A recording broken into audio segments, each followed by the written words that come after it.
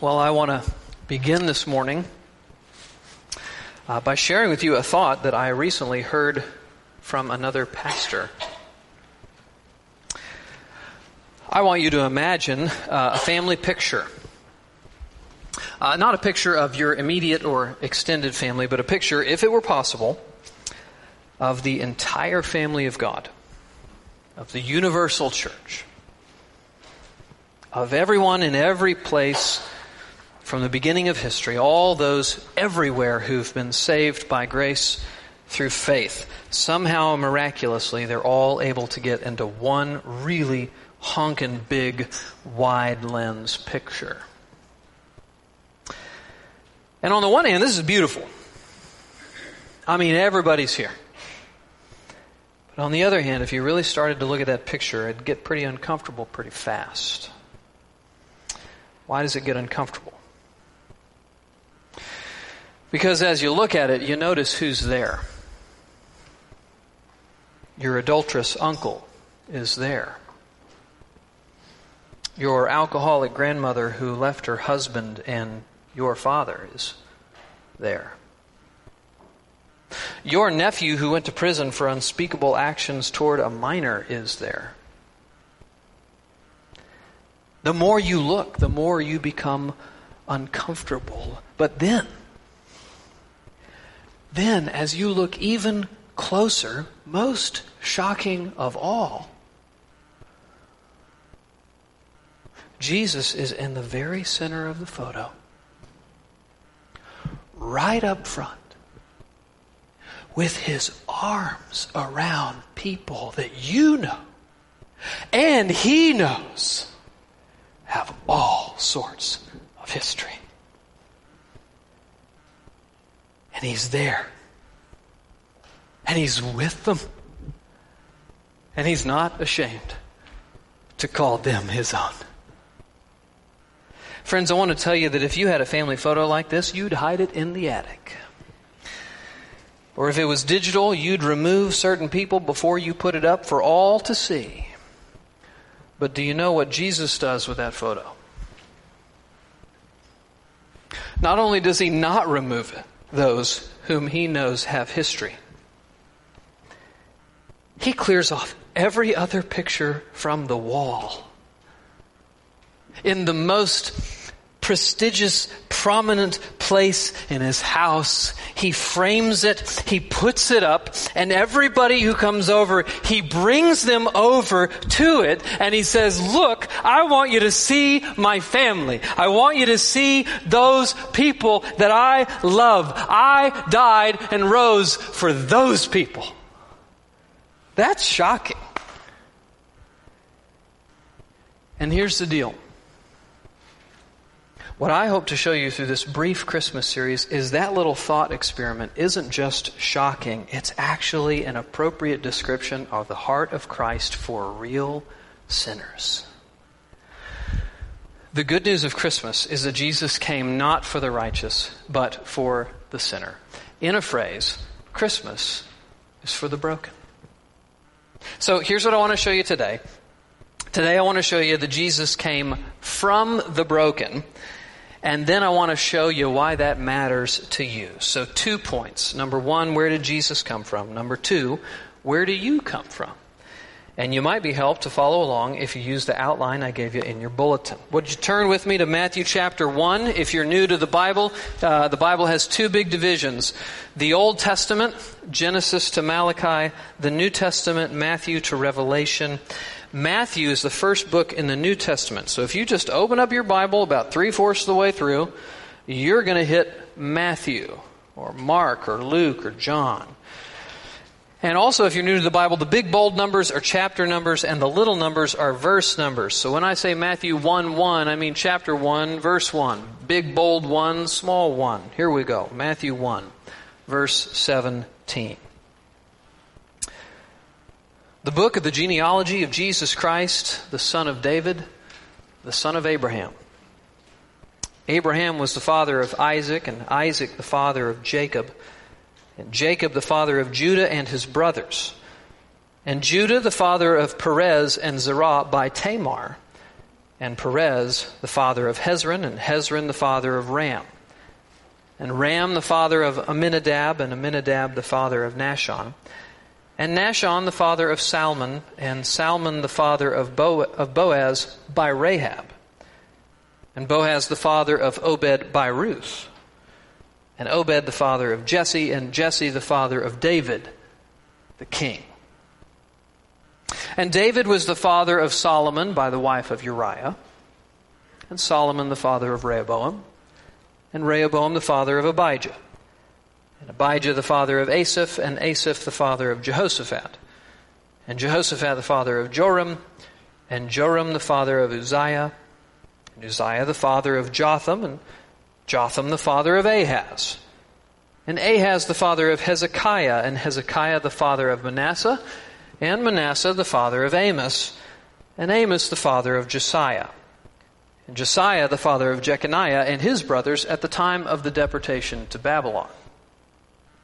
And after the deportation to Babylon, Jeconiah was the father of Shealtiel, and Shealtiel the father of Zerubbabel, and Zerubbabel the father of Abiud, and Abiud the father of Eliakim, and Eliakim the father of Azor, and Azor the father of Zadok, and Zadok the father of Achim, Achim the father of Eliud, and Eliud the father of Eleazar, and Eleazar the father of Matan, and Matan the father of Jacob, and Jacob the father of Joseph, the husband of Mary, of whom Jesus was born, who is called Christ. So all the generations from Abraham to David were 14 generations. From David to the deportation to Babylon, 14 generations. And from the deportation to Babylon to the Christ, 14 generations. What is this? It's Jesus' family tree. It's his genealogy. Now, it's not a complete genealogy. It's not 100% thorough like many authors. Matthew is selective in who he names in this genealogy, but that doesn't make it inaccurate. It just means that he wrote it to emphasize certain relationships over other relationships.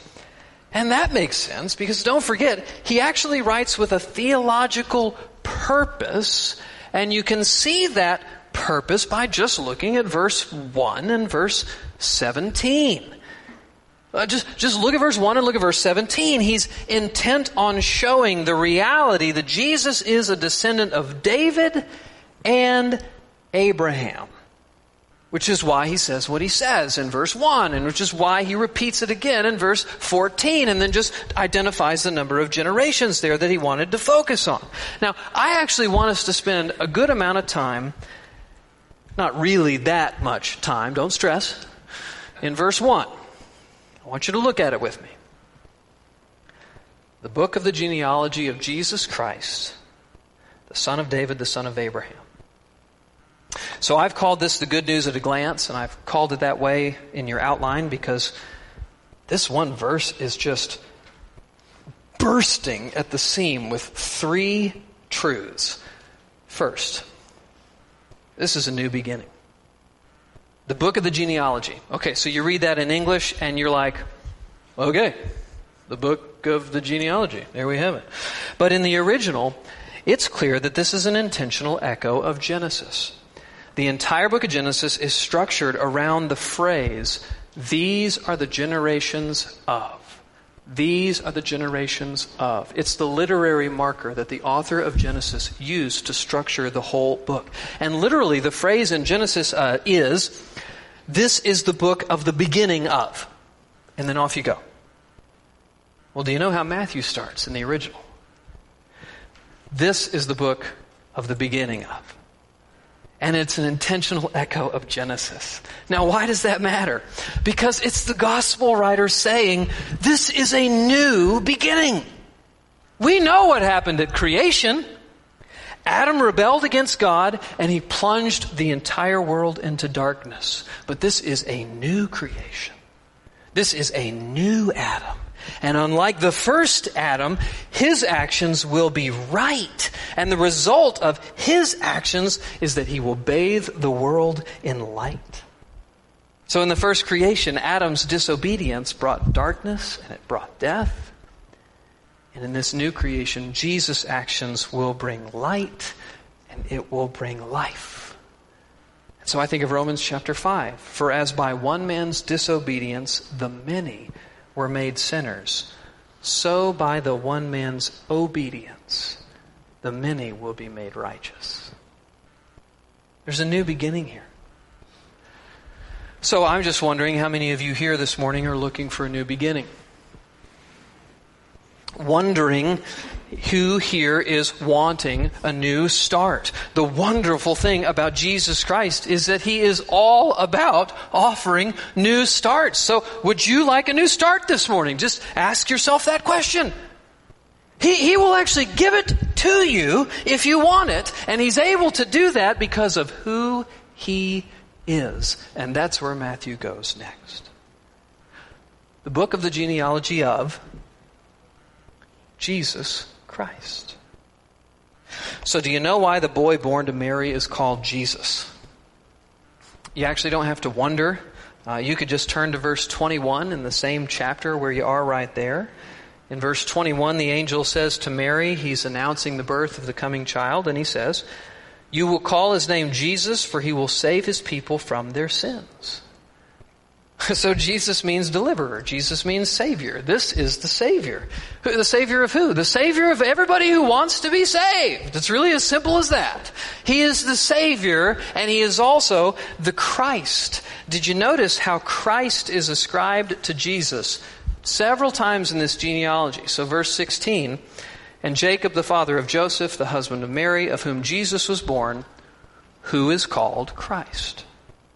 Or verse 17, "So all the generations from Abraham to David were 14 generations, and from David to the deportation to Babylon, 14 generations, and from the deportation to Babylon to the Christ, 14 generations." Now, Christ is not Jesus' middle name or just that name your dad might have called you when he was really mad. Christ is actually a title ascribed to Jesus, and it means anointed one or Messiah. And the Old Testament anticipates a coming anointed one, a coming Messiah, a coming deliverer who's going to act on behalf of God's people. And He's going to act in such a way as to where He actually delivers them fully and finally and climactically. And the point here in saying this, right where He says it, is that this Jesus is that guy. Jesus is not only the Savior, Jesus is the Messiah. And then Matthew goes on to say, and actually, by the way, He is the fulfillment of all the promises in the Old Testament.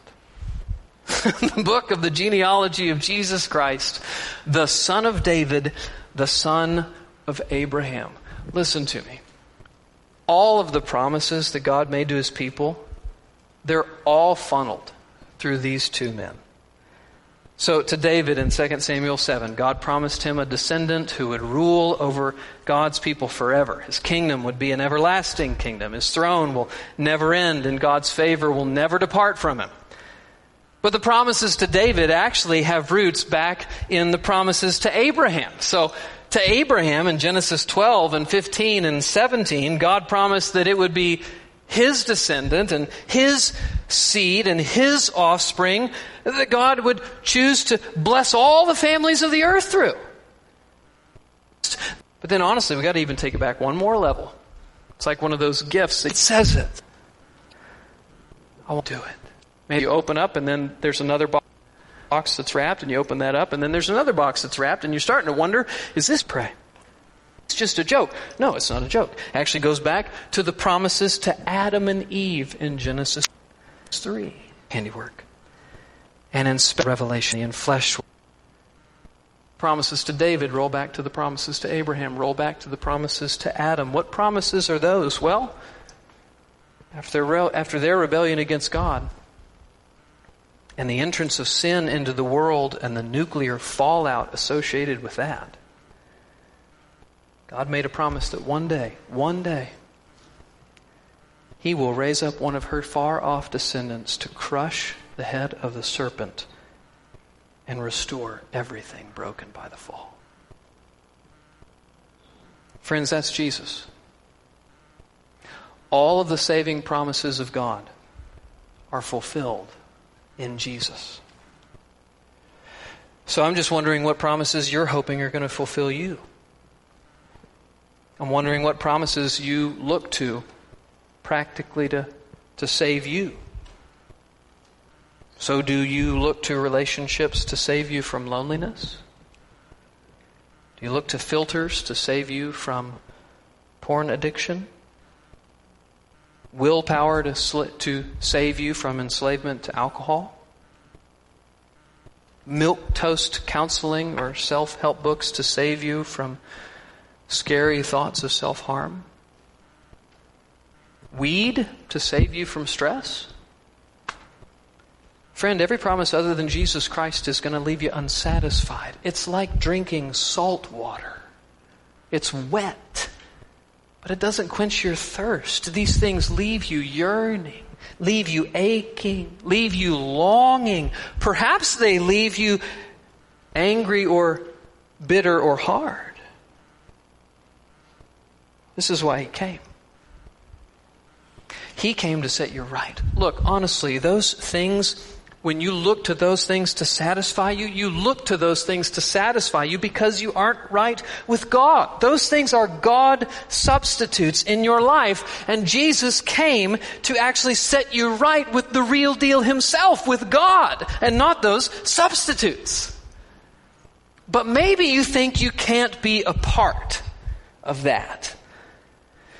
Now, there are lots of reasons why people think they can't be a part of that, but one of the biggies is honestly the past. A past of sin that they think disqualifies them somehow. Do you think your past disqualifies you? Or on the other side of the table, a past of religious effort that's left them jaded. Is that you? I've literally had people tell me, have you ever had anybody tell you this? God couldn't love me given what I've done. Have you ever had people tell you that? Heck, friends, our own associate pastor thought that when he was outside of Christ. He thought he'd gone beyond forgiveness because he'd cursed God in his heart.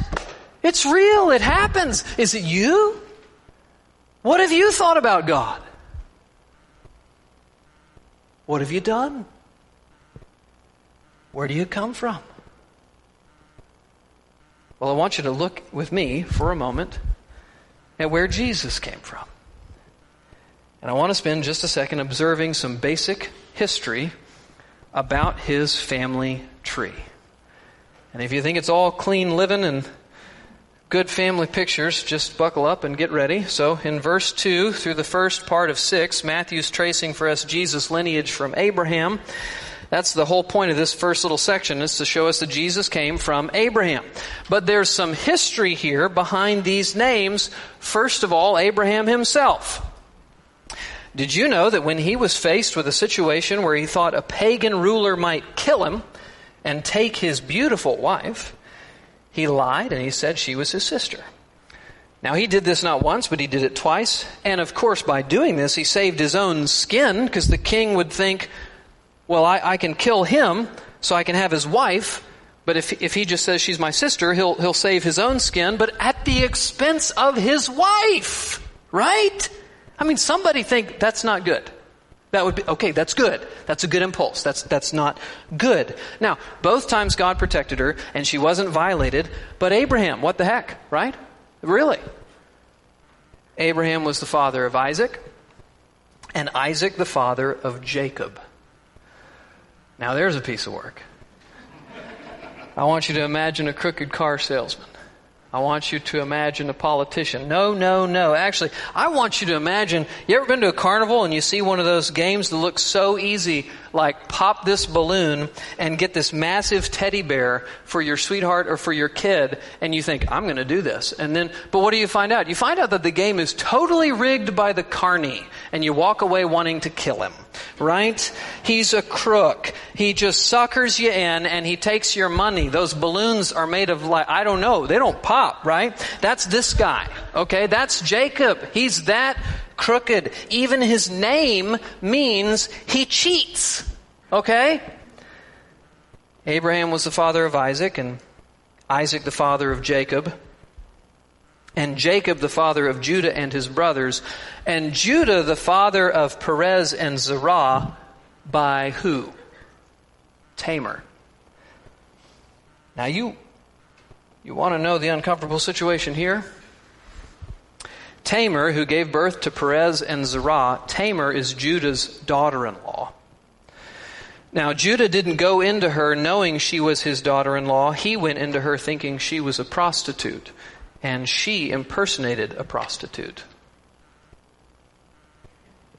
That's awkward. Perez fathers descendants leading to Salmon. Salmon, I don't know how you should really say that. Salmon is the father of Boaz by Rahab. Rahab is a harlot.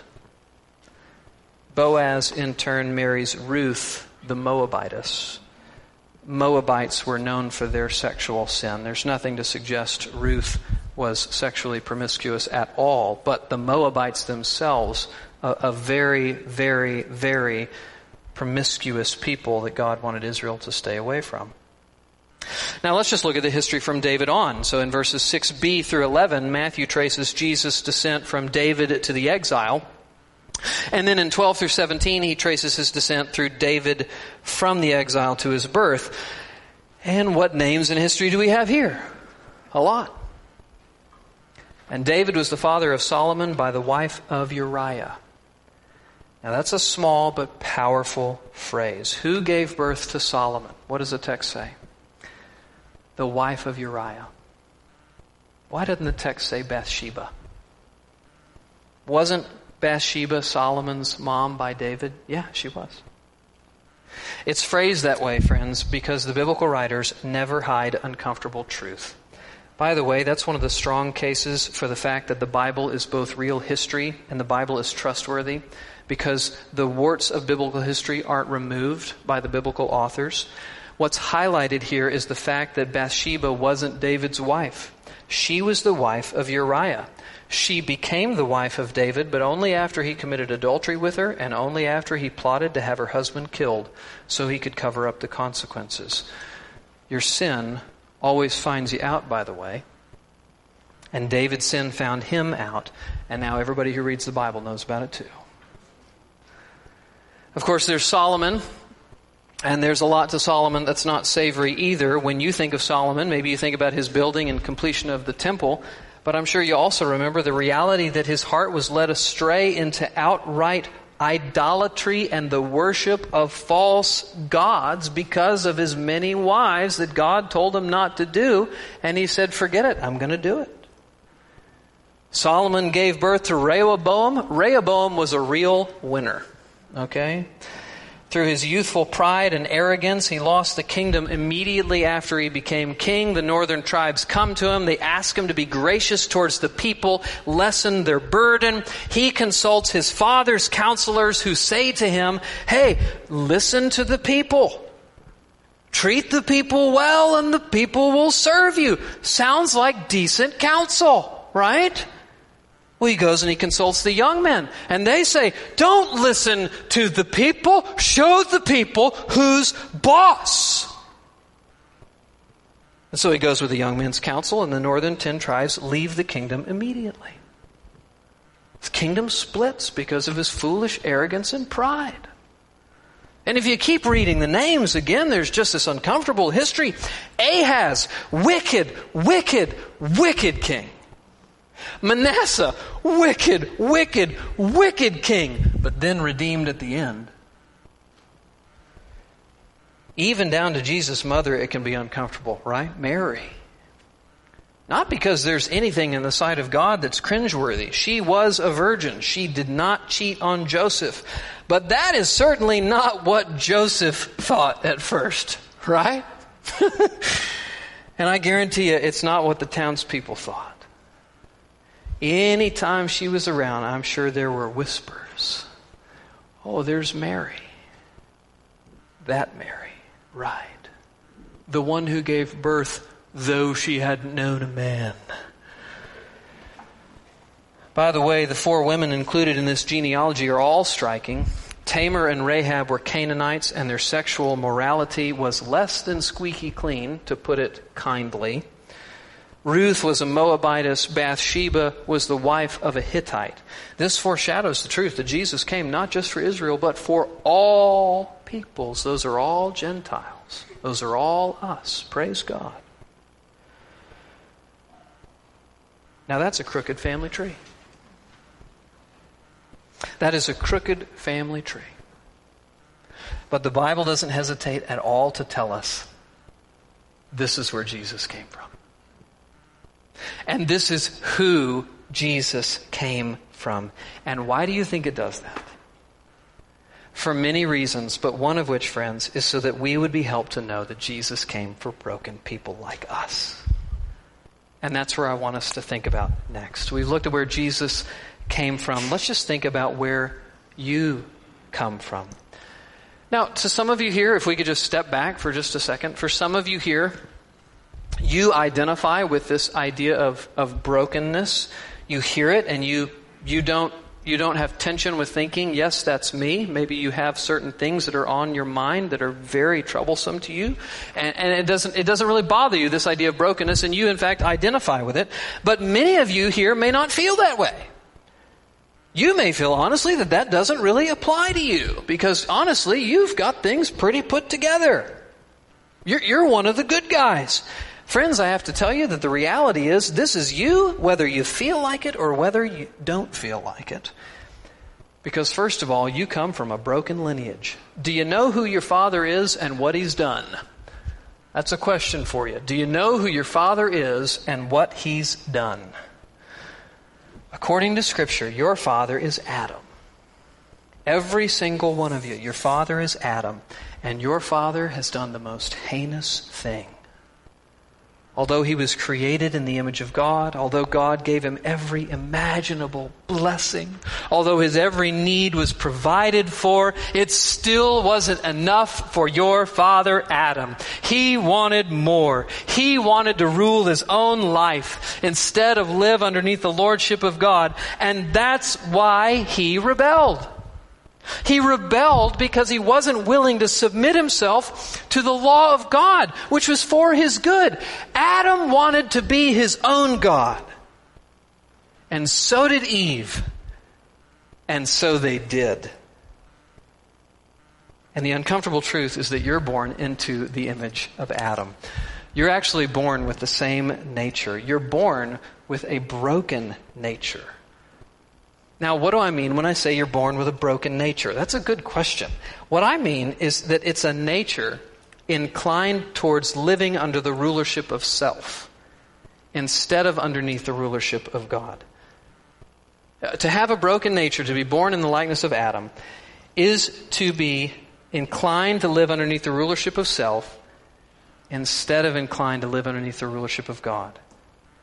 And this is true of every single person who's ever born. This is why the Bible makes sweeping statements like it does in Romans chapter 3. No one is righteous, no, not one. No one understands, no one seeks after God.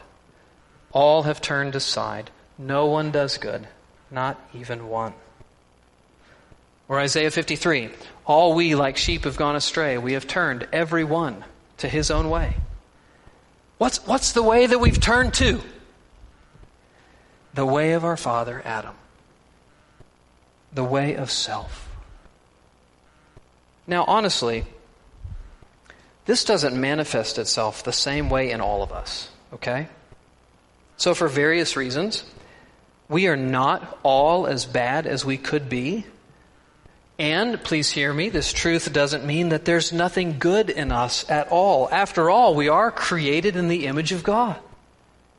But it does mean that we have a fundamental orientation away from God and toward ruling ourselves.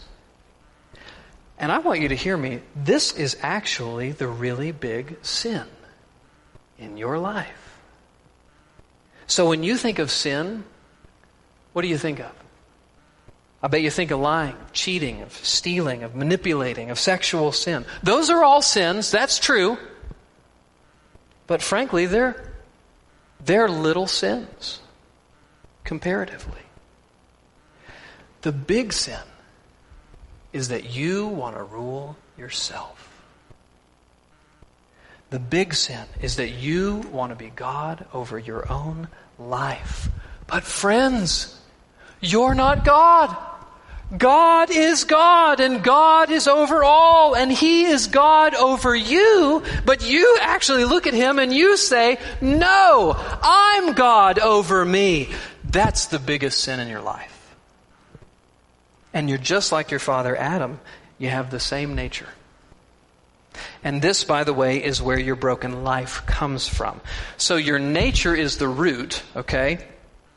And your life, your actions are the fruit. So your heart is oriented away from God and towards self. And this is why your actions are oriented away from God and towards self. So this is why you get angry when other people and other circumstances invade your agenda. Okay?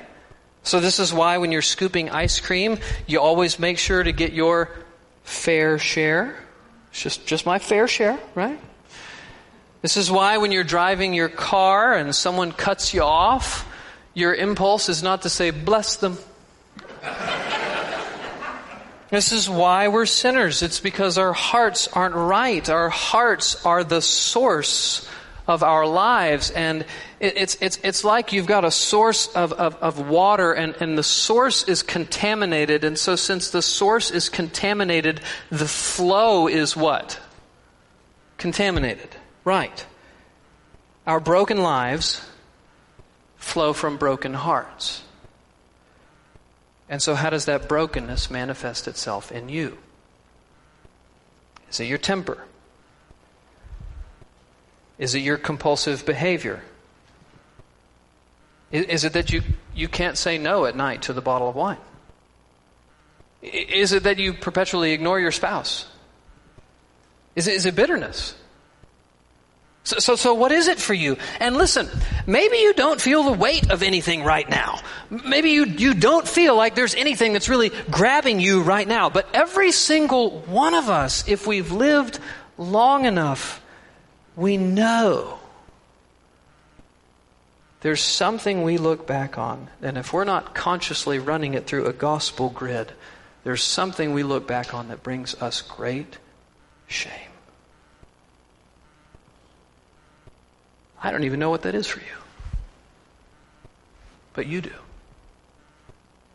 You know this is true. You know you're not right. And so, what's your hope? Merry Christmas, you're messed up, right? Okay, what's your hope? What's your hope in brokenness? You know what I'm going to say. All the kids could say it. Kids, could somebody say it? What's your hope? What? Jesus, there you go. Yes, without apology, I am going to say Jesus. Jesus is your hope. Jesus is the one who came from sinners and came to sinners. But I want to say more than just that, because you may misunderstand me if I only say that. And so I want to give you some direction on what to do. Number one, don't be one who's blinded or deluded that you don't even need Jesus. This is where most people are at today. They just don't think they need Jesus. Is that you? Honestly, ask yourself that right now. Do you think you need Jesus? Or is it the other people who need Jesus? Or do you think that you might need Jesus, or maybe need Jesus, or need Jesus a little bit, but not as much as the other person who needs Jesus more? Friend, if that's you, the devil has you right where he wants you. You're not going to seek care from the physician of your souls if you don't even think you're sick. Second, don't be despairing that there's no way out. So number one, don't be one who's blinded or deluded that you need Jesus. Number two, maybe an opposite error that you might make. Don't be despairing that there's no way out. Oftentimes, for those of us who, when we really are in the thick of it and we cannot see how we can get ourselves out, we despair.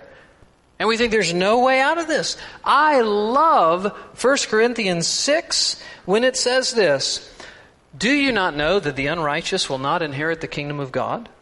Do not be deceived, neither the sexually immoral, nor idolaters, nor adulterers, nor men who practice homosexuality, nor thieves, nor the greedy, nor drunkards, nor revilers, nor swindlers will inherit the kingdom of God." And such were some of you. But you were washed, but you were sanctified, you were justified in the name of the Lord Jesus Christ.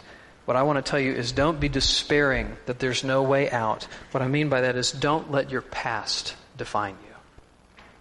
Your past, even up until and including right now, does not have to define you. Don't be despairing that there's no way out. Don't let your past define you. And maybe in a different vein along the same lines but a different tack, in not letting your past define you, don't think that if you've had a false start as it relates to the Christian faith, you've made a profession of faith, but then it became clear to you that you're not a Christian. Don't let that make you think you can't come to Jesus. And also, as it relates to letting the past define you, don't think that passivity is the answer, to just wait for the proverbial lightning bolt to strike and for you to feel really bad for your sin before you come to Jesus. Don't let the past define you. Third, don't seek your own solution to the problem. Okay? Don't seek your own solution to the problem. So there are lots of paradigms for salvation out there. Okay? There's salvation through self-help and through counseling. So that's the therapeutic culture, right? For every problem, we seek an answer, but we seek the answer outside of God. By the way, I find Christians do this oftentimes too. If they have a problem in life, they think they need to go to an expert. Who's the expert? Some counselor who may not know God and the ways of God. And so they seek secular counseling for a problem that would be better served by letting the truth of God's Word applied by thoughtful Christians impressed upon their lives. It would be much more effective. Salvation through self-help or through counseling. There's salvation through blame shifting. This is kind of the thinking of why you're bitter is just because of things in your past. Or why you're addicted to whatever is just because of things in your past. It's a dad wound. It's a mom wound. It's a past wound. And by the way, this is more reason, if I were to just encourage you not to seek secular counseling. It's because their view of God and man isn't right, and therefore their counsel isn't going to be right. Although our past certainly affects us and impacts us, the Bible has a way to process that is not merely denying responsibility for it because of what took place in the past. So don't seek salvation through blame shifting. It actually doesn't help you. Here's another one. I think this one's huge. Salvation through authenticity. So what you really need to do is you really need to discover and embrace your true self, your self-defined self. This honestly denies that there is a problem. It says you actually don't have a problem. The guilt you're feeling needs to be shucked off. You just need to stop listening to those people who talk about the Bible, and you just need to embrace whatever it is that you want to do. Friends, that's denying there's a problem, or actually saying the problem itself is a solution, which isn't a solution. It's going to be worse. Are you able to follow that? Okay. So through salvation through authenticity, don't seek that. There's salvation through genuine and honest efforts towards morality, uprightness, and hard work. This is what I see in so many wonderful New Englanders. You're so hardworking, you're honest, you are moral, upright people. But that doesn't accomplish anything ultimately at the judgment seat of God. Salvation does not come through those things. There's salvation through activism. Think social justice. That's how you're going to make right the things that are wrong, not by focusing on yourself, but by focusing on others and advocating for justice in the world. Or, on the other side of things, there's salvation through conservatism. Make America great again. That's how things will be well again. Two sides of the table, neither are going to work. And neither are going to satisfy you. And neither recognize the reality of the problem, which is that you are broken and you need a Savior. You should come to Jesus Christ. Jesus Christ, whose body was broken on the cross and then raised to life so that broken sinners can be forgiven. So that hearts that have turned astray can be turned back. And so that lives that flow from those hearts can be redeemed and live for the glory of God. Jesus, Jesus, Jesus is the answer. And that is what is so wonderful about Christmas. It's that He came not for the righteous, but for sinners. He came to redeem all that has been lost and ruined by the fall. And we are helped to see the reality of in our by well, ever since Adam and Eve decided to trust the serpent in their own wisdom, all often exercise it. So we don't see ourselves this way, despite all the. We are really good at downplaying that, in that He Himself came from sinners. He came from a long line of messed up people. So messed up. So that messed up people like us